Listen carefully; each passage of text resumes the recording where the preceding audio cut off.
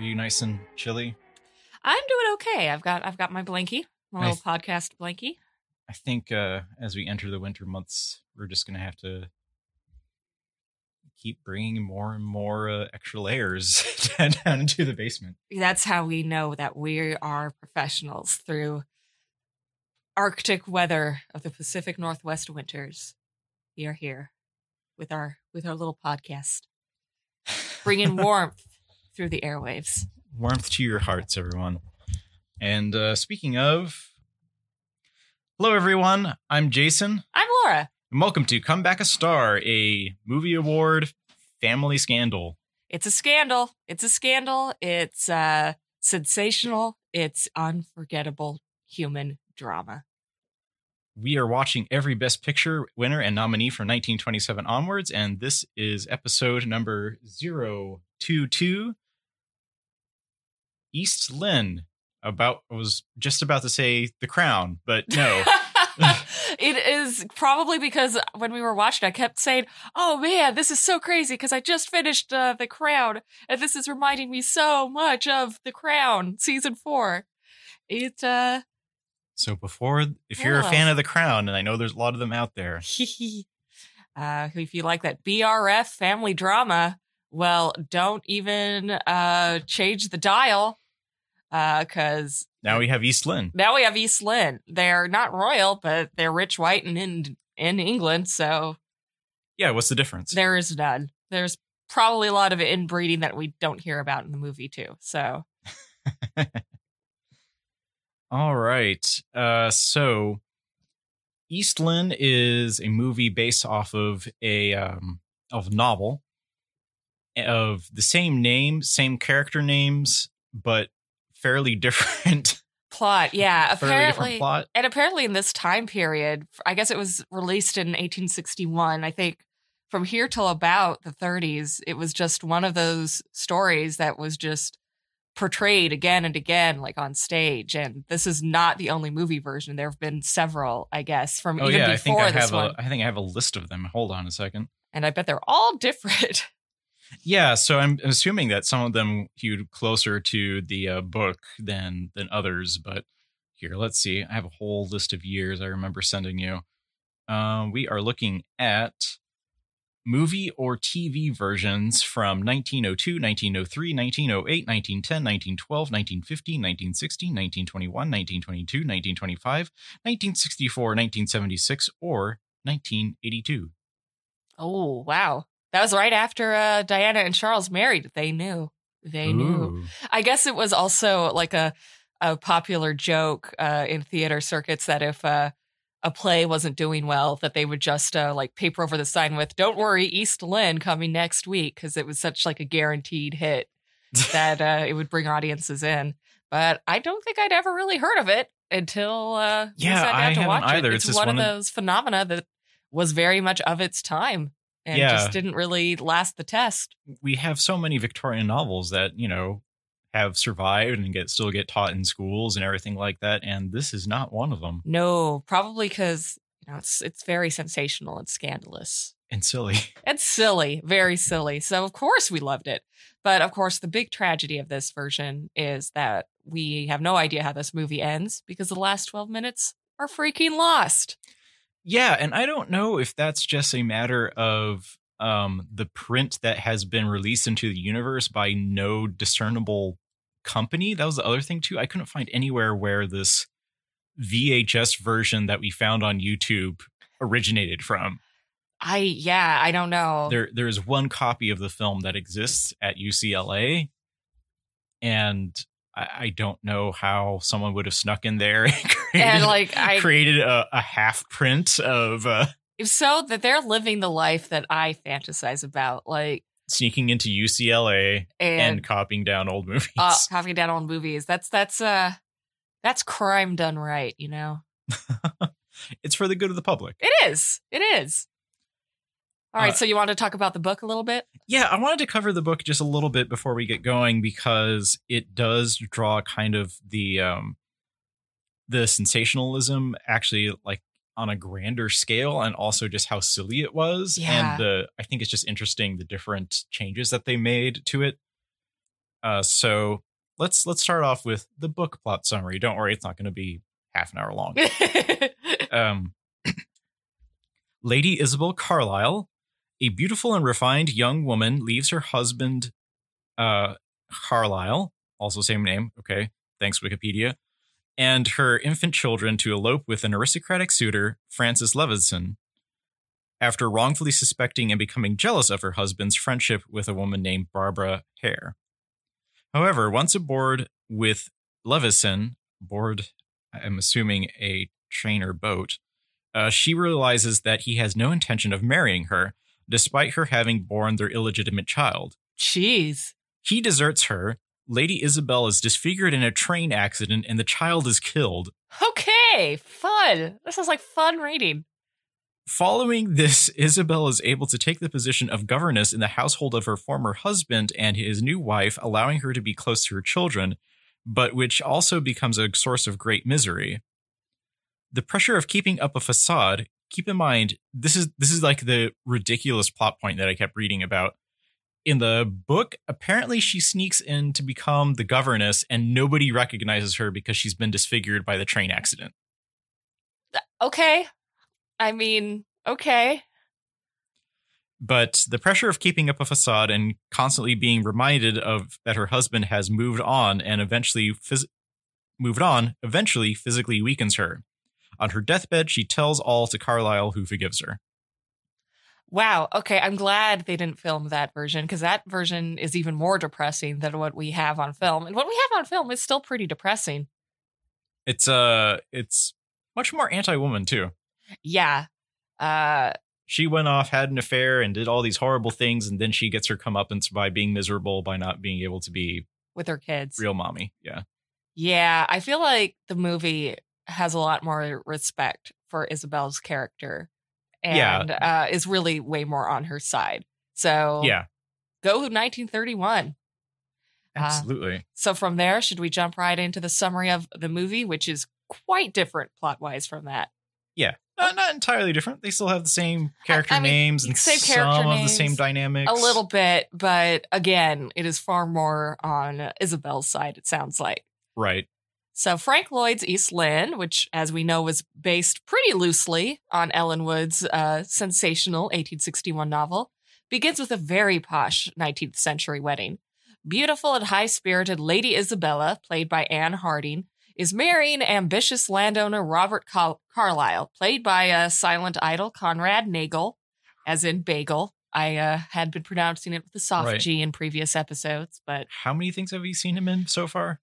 He was in Hollywood Review, and he was in Divorcee, and did not really make a strong impression in all three, any of the movies, honestly. Oh yeah, no, I made a good impression on Hollywood Review. Yeah, but yeah, but so he's pretty average. At the reception, we learn that Isabel is a popular belle, and her former beau, Captain William Levison, played by Clive Brook, is heartbroken. She's married to another man. We also learn her father has doubts about her new husband's character, not knowing much about him. So from there, Isabel is whisked away to her new home in East Lynne. Hooray! Yay! The title, everyone. I didn't think about it at the time, but this is another comparison between like the city life versus country life. And I think that there is a little bit more balance in this movie than we'd seen in other movies, where in the earlier movies, especially in the silent era, we were looking at movies where the city kind of represented decadence and moral decay, and the countryside represented this like good wholesomeness. Yes. And here you kind of get a little bit of that, but not quite, because the country is also bad. Yeah. So honestly, I think it falls way more on the side of the city. I mean, the city is kind of portrayed as just like harmless fun, whereas the country is full of a lot of judgmental jerks. Yeah, it sure is. Who are actively afraid of fun.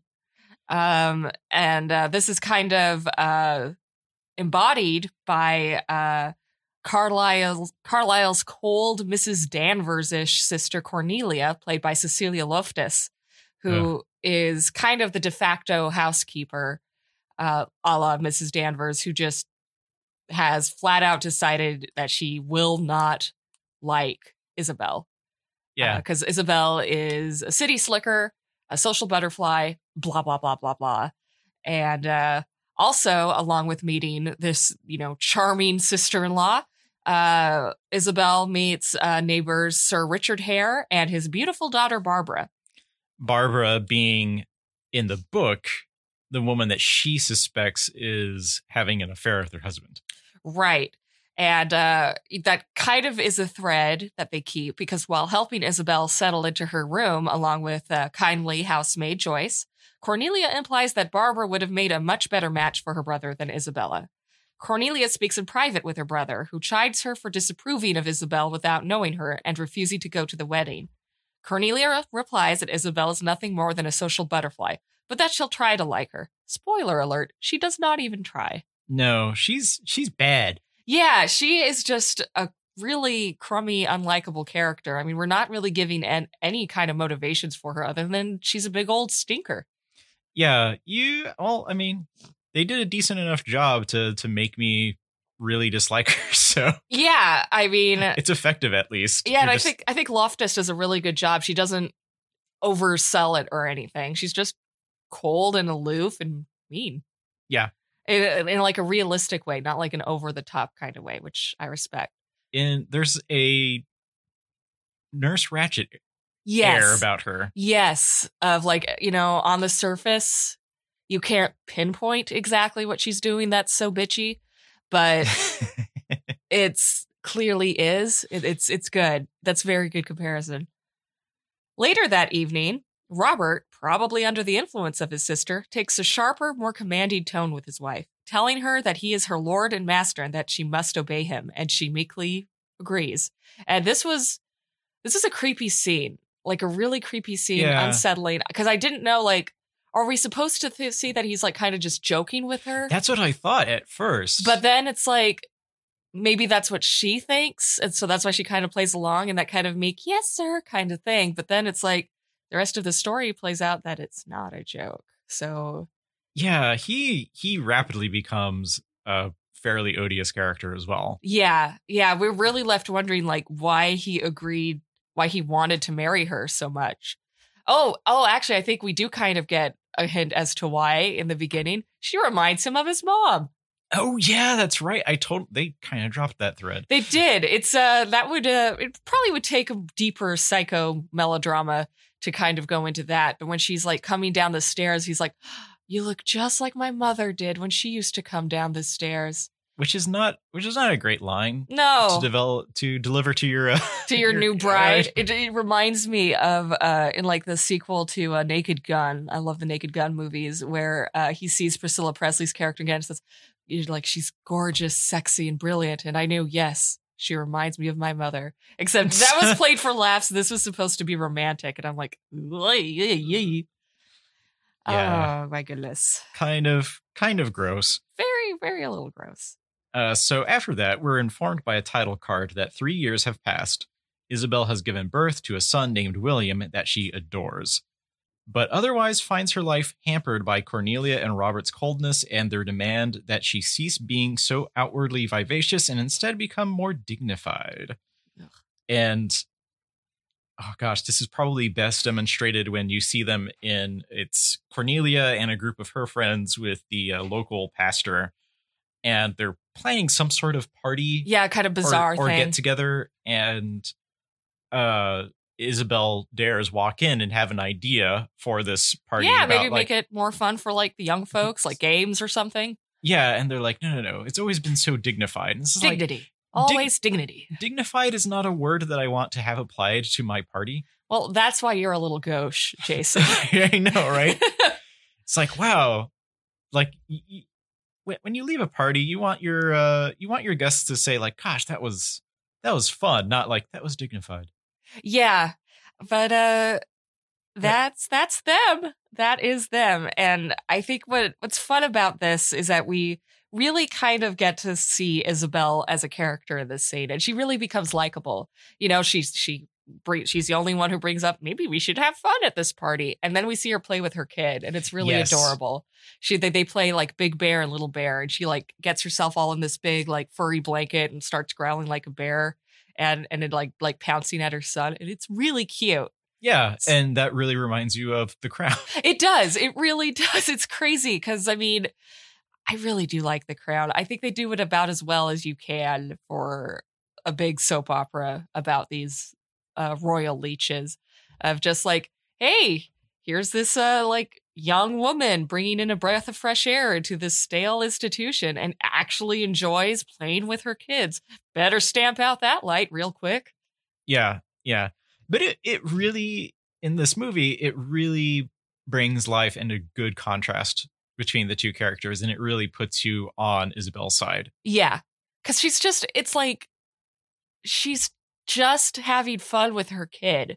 Mm-hmm. And it's like, so of course we're going to be on her side. And Anne Harding does a really good job, I think. You know, at first, everybody seemed a little too mannered for me. Mm-hmm. But I feel like in this scene, she really kind of becomes more of a person. Right. And gets us invested.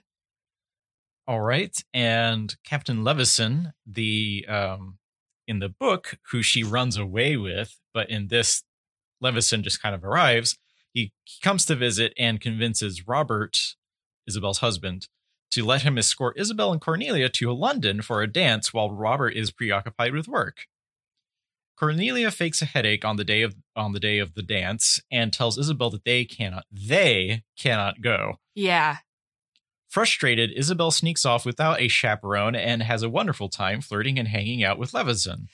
Yeah, it's like, why does a married woman need a dang chaperone? I mean, I guess it would look bad to society to have a married woman and an unmarried guy, I guess, go off to a dance together. But it's like, again, meaningless rules. Yeah, I don't know the rules of chaperoning, but I was struck by that too. It's like, well, she's a mother at this point. Yeah. I didn't think that was really such a big deal. But apparently society does. But that's not the big thing that gets her in trouble. So please continue. When Levison escorts her back to East Lynne, he confesses his love and kisses her. Dazed, Isabel hurries off to her bedroom. He follows her and is spotted by Cornelia, who you just know is thrilled. Yes, finally. Oh, yeah, she even does like a little hand pump as she sees it happen from her door. I thought she had a headache, but instead she's just lurking. Yeah, her head aches from the lack of drama, and now she's got the drama, so now she's feeling better. When Robert returns the next day, Levison is gone, but Cornelia tells him what she saw. They both confront Isabel, who insists that while Levison did confess his love and enter her bedroom, she turned him away. When they don't believe her, she finally snaps and tells them that she's had it with their cruelty and she plans on leaving. I love that scene. I feel like it's such a good confrontation. Like, it's just like a woman who's just absolutely had it and reads of the riot act. It's really cathartic and satisfying for about 2 seconds until she has to face the consequences. Yeah, you've kind of seen her be like kind of a punching bag up to this point, and trying her best to be a good wife, and suit him. But now it's just like, I've had it. Yeah.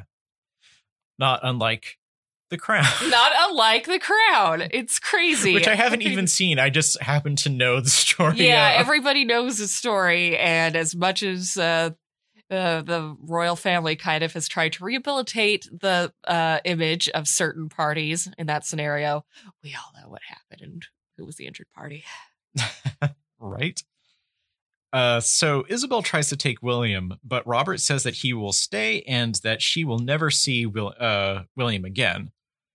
She pounds pitifully on the door of the nursery, but it's hopeless. She flees to Vienna, meeting Levison on the boat by surprise, who insists on being her friend after causing her so much heartache. And this kind of, the whole pounding on the nursery door and not being allowed to meet her son also reminds me a lot of like Anna Karenina and Anna being forced to leave her son behind, who she loves very dearly.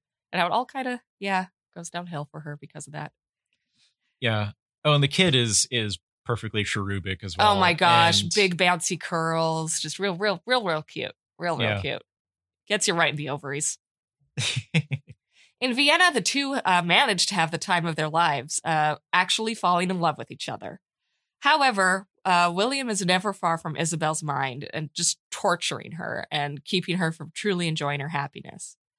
And meanwhile, Levison's overspending loses him his position as diplomat, and the two are forced to move to Paris in smaller, more bohemian digs. Levison grows more bitter at their circumstances and blames Isabel's extravagant tastes for their predicament. So he pretty quickly, I think, once they're in these dire straits, I had high hopes for him, honestly, because he seems to genuinely love her, genuinely enjoy the things that she enjoys, and really stick it up for her. But once he loses his prestige, he's not that different from the other men who've hurt her.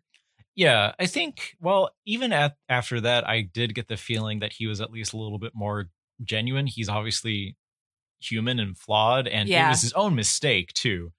I mean, him going after her because of like, oh, her extravagant tastes have left them in the lurch here.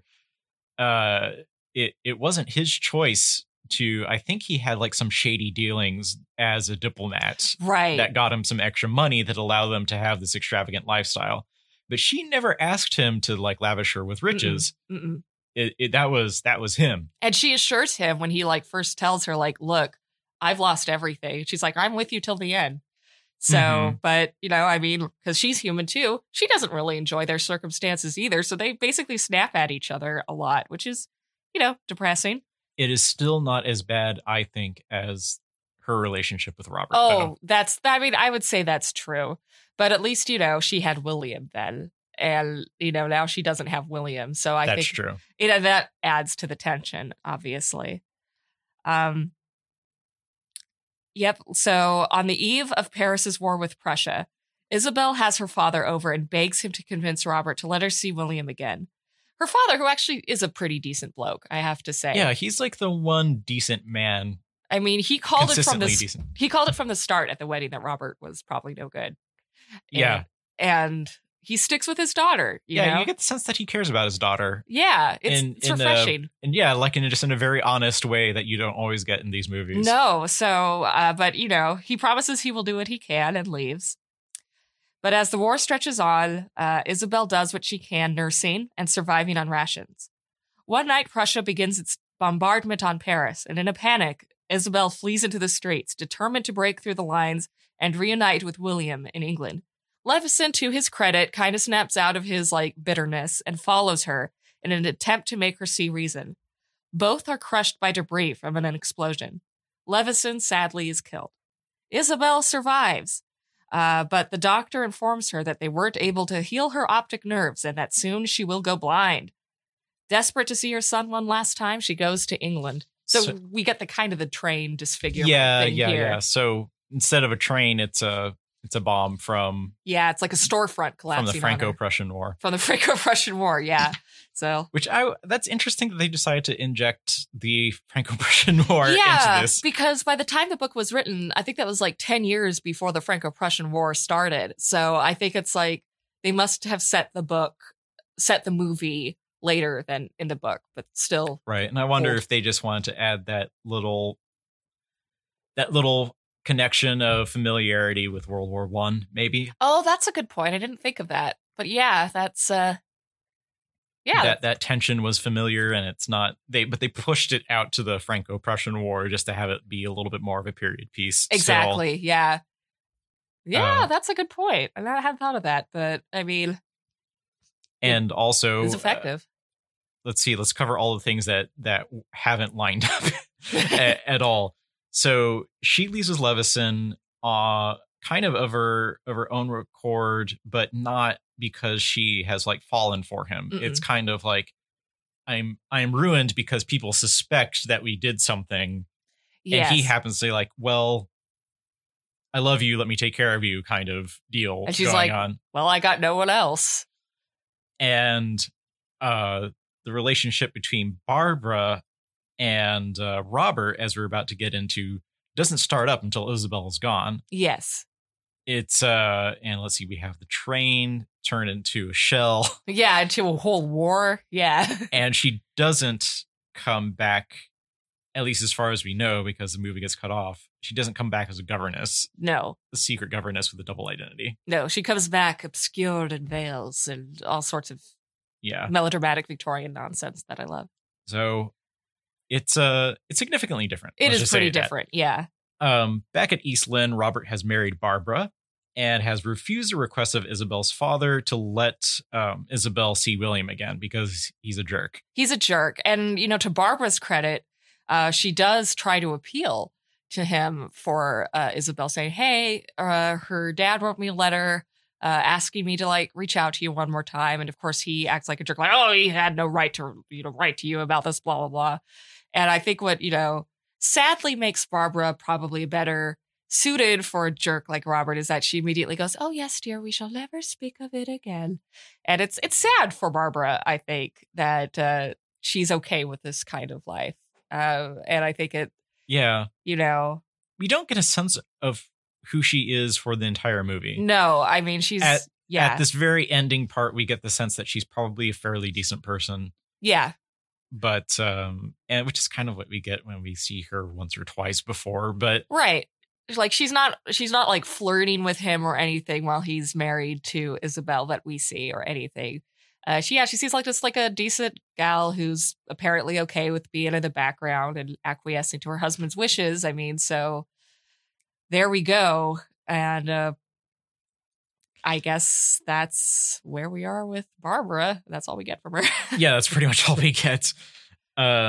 William has fallen ill on the night of his mother's arrival when she arrives in Vales and sneaks up like a ninja. Yep. And we haven't really covered Joyce too much. Yeah, Joyce is great. We all love Joyce. Joyce is the housekeeper that really befriended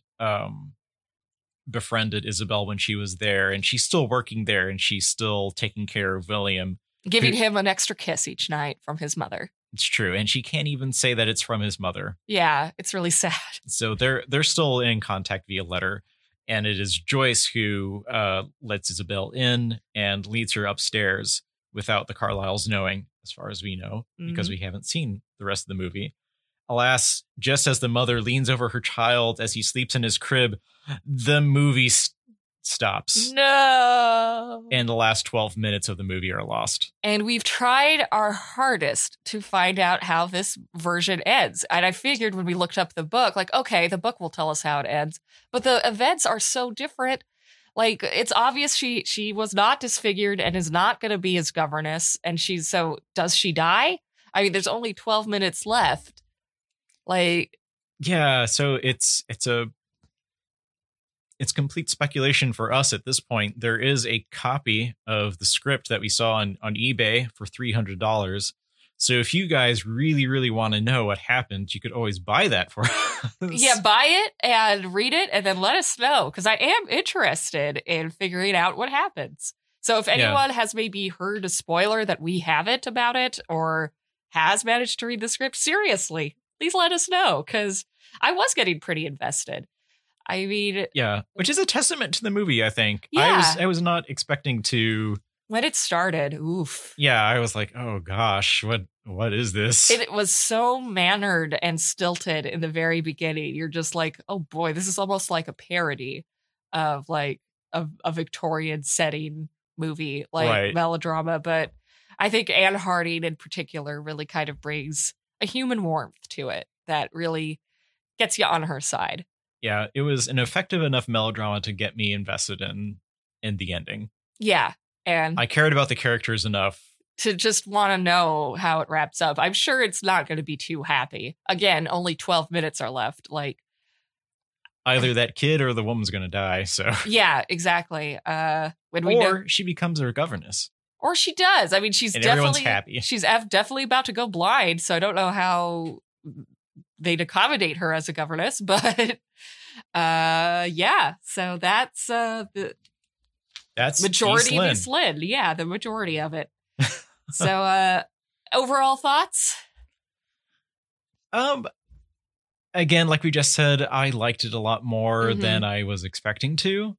I'm not usually a fan of melodramas, but this one, I think, to quote some author that was writing about the novel, actually, I was looking this up. Let's see, what's his name? George Gissing wrote in his diary while staying in Rome in 1898 about the book. Not at all a bad book of its sort. Most underhanded compliment. Yeah, I mean, I think for its genre, it's pretty darn good and effective. And again, I think that mostly comes down to Anne Harding, which makes me want to talk a little bit about the acting. So do you kind of want to just jump into the rating? There's very little trivia I found to discuss about the movie. Just that a big chunk is lost, and that's about it. So, all right, yeah, let's get into the rating. Our first category, of course, as you mentioned, is acting. I was not impressed by the majority of it. I felt like Nagel didn't make much of an impression. No. And Clive Brook, who plays Levison, was known even back then for being pretty wooden. One critic or another in another of his movies pretended to mistake him for the butler as like a little dig at just how kind of stiff he was. And I agree. It's like you don't really warm up to him because he just doesn't offer a heck of a lot. However, I do think that a couple performances really shine through. One, as I've said, is Anne Harding. And she sounds pretty great. What I liked about her when I looked her up is that apparently, she's very beautiful on screen, wears, cute little gowns, has this shoulder length, beautiful, wavy, golden locks. But apparently off screen, she just put zero effort into her appearance and like no makeup, didn't fuss with her hair or clothes. And like some people called her like the worst dressed woman in Hollywood. And I don't know why. That just really tickles me. It's like, yeah, I really like that too. It's like, yeah. Screw them. When she's at work, she's dressed up and she's ready to do her job. And then, when she's off, she's in her PJs. I love it. She's hashtag relatable to the kids today, right? Yes. Did they have sweatpants back then? Oh my gosh. Maybe she invented them. I thought she was great. She really grew on me because everyone I think throughout is just a little too mannered. I don't remember the name of the guy who plays Barbara's father, but he in particular just struck me as like this Dickensian caricature of a gentleman, like, hey, what happened? And her father a little bit too, as much as he was nicer as a character. I really did like Cecilia Loftus as Cornelia. Like I said, I thought her performance was very understated. Like you said, Nurse Ratchety. So for them, I'll give it a 6. I think I'd give it a 4 otherwise, but they bump it up to a 6. Yeah, I'm going to give it a 6 as well. That's exactly what I was thinking about for all the same reasons. And also, how do you feel about Joyce? Oh, Joyce was very good. She was charming. She wasn't like a tour de force of acting. No. She was, your typical kind of, motherly Cockney maid sort. I mean, I guess not Cockney because she's from the country, but she was okay. I unfortunately didn't write down her name, but I feel like she probably was in a lot of movies in the same kind of role. Yeah. But she was good. She was serviceable. Okay, so how do we feel about the writing? Well, it does tell an interesting story, I think, in a lot more of a streamlined way than it sounds like the book does, although I have not read the book, so I can't really judge just from the summary. I was going to listen to an audiobook of it, and it would have taken most of the day, so I didn't. That's okay. I wasn't even going to put in that much effort.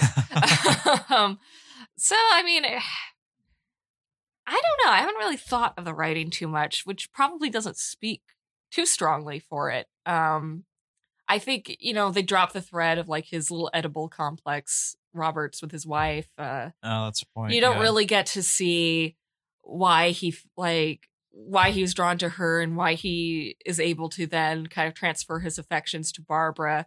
Again, it's kind of hard to say how it all comes together when we don't know how it ends.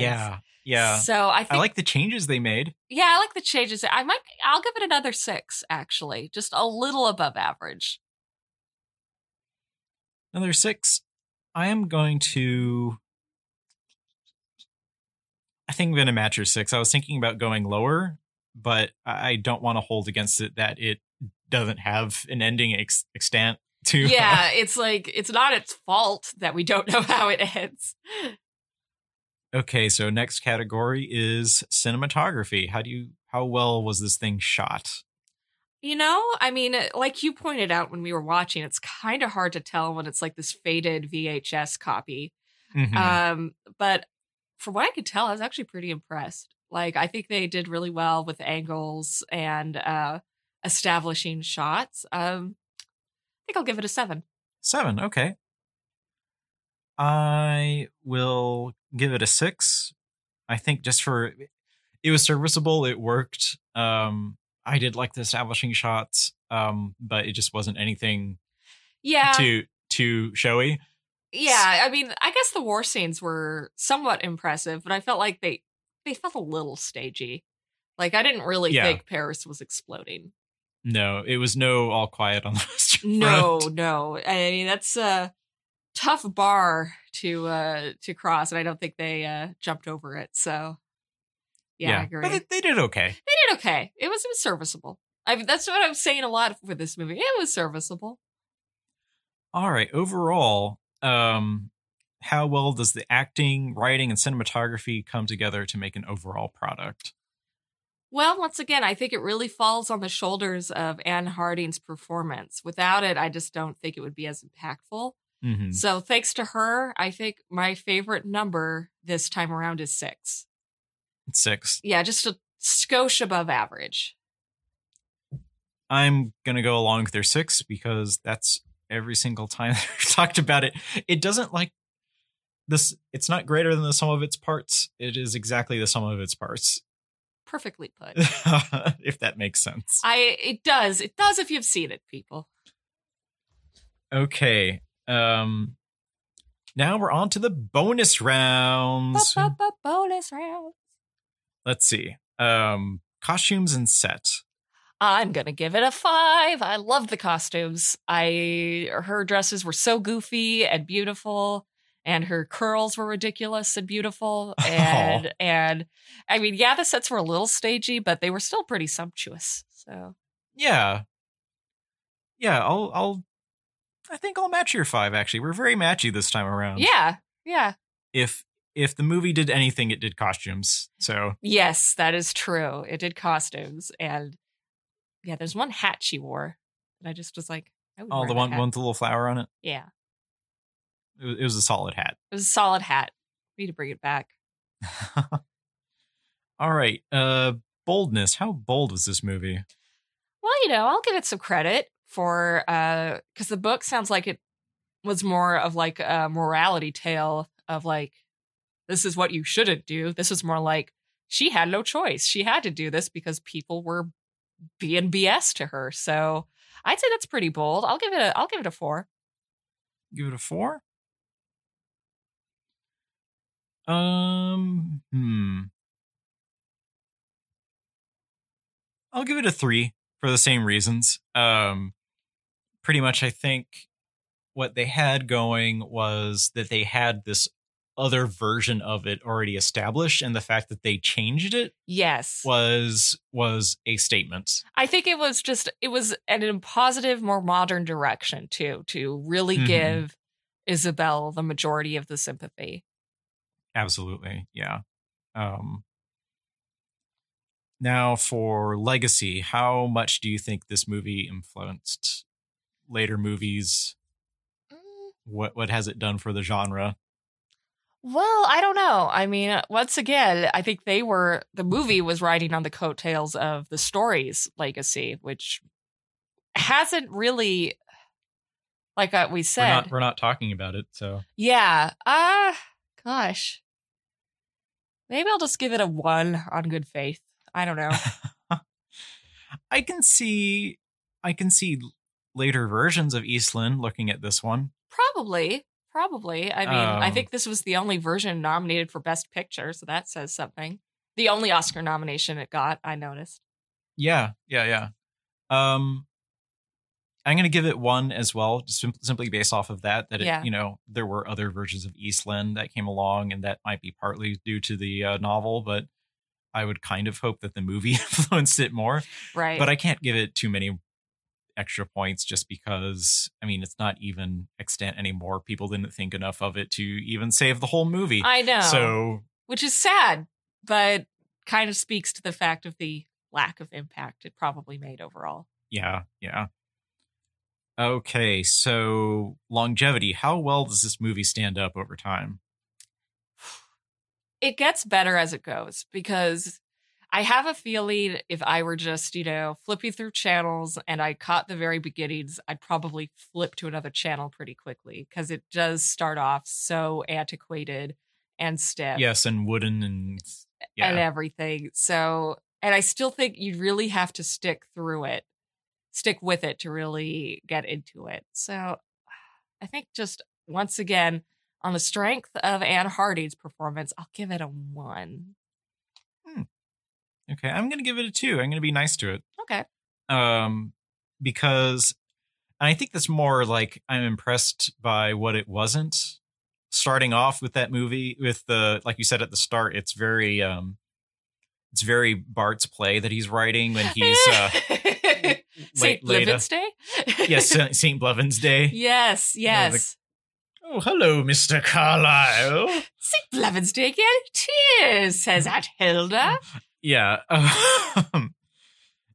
But after that, it does become a little bit more relatable. And yeah, it's still a melodrama and you pick up on that. But the human emotions, we're still talking about it and relating it to The Crown, which is a very new very new show, even if it is an older story. Yeah. So yeah, there we go. That's longevity. Technical.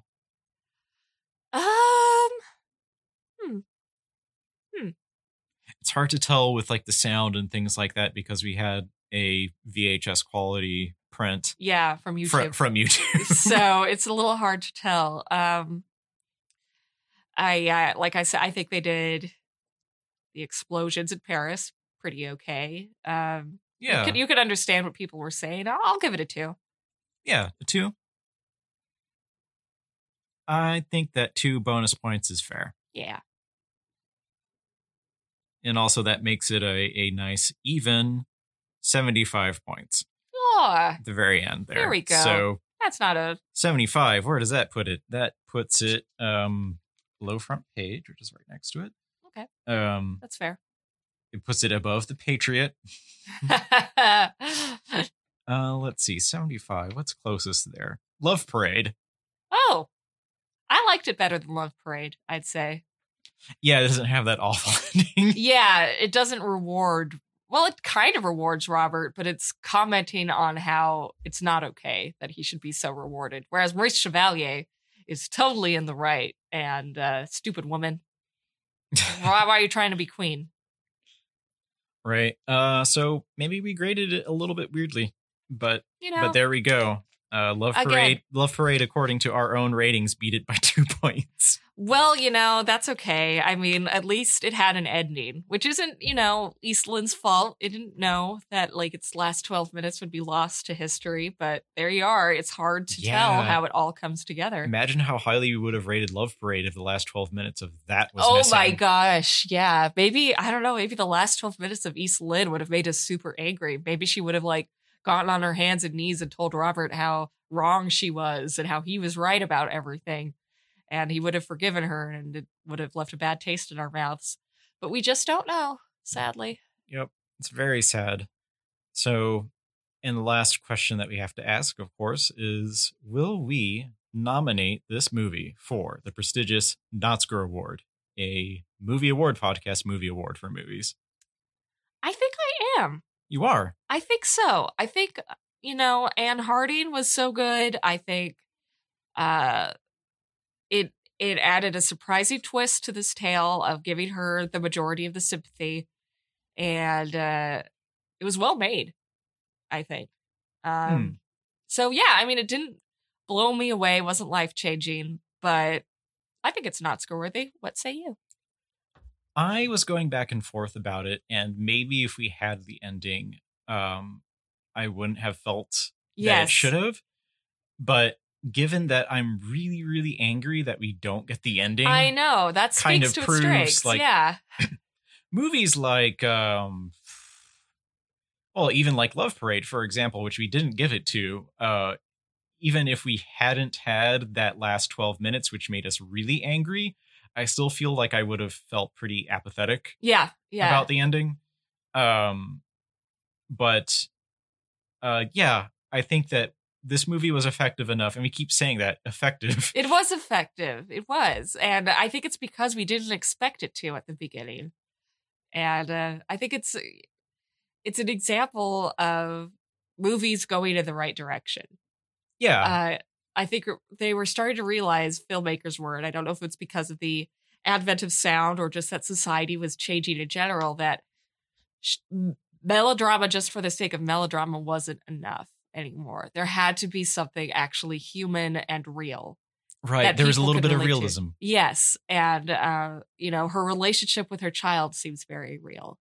Yeah, definitely.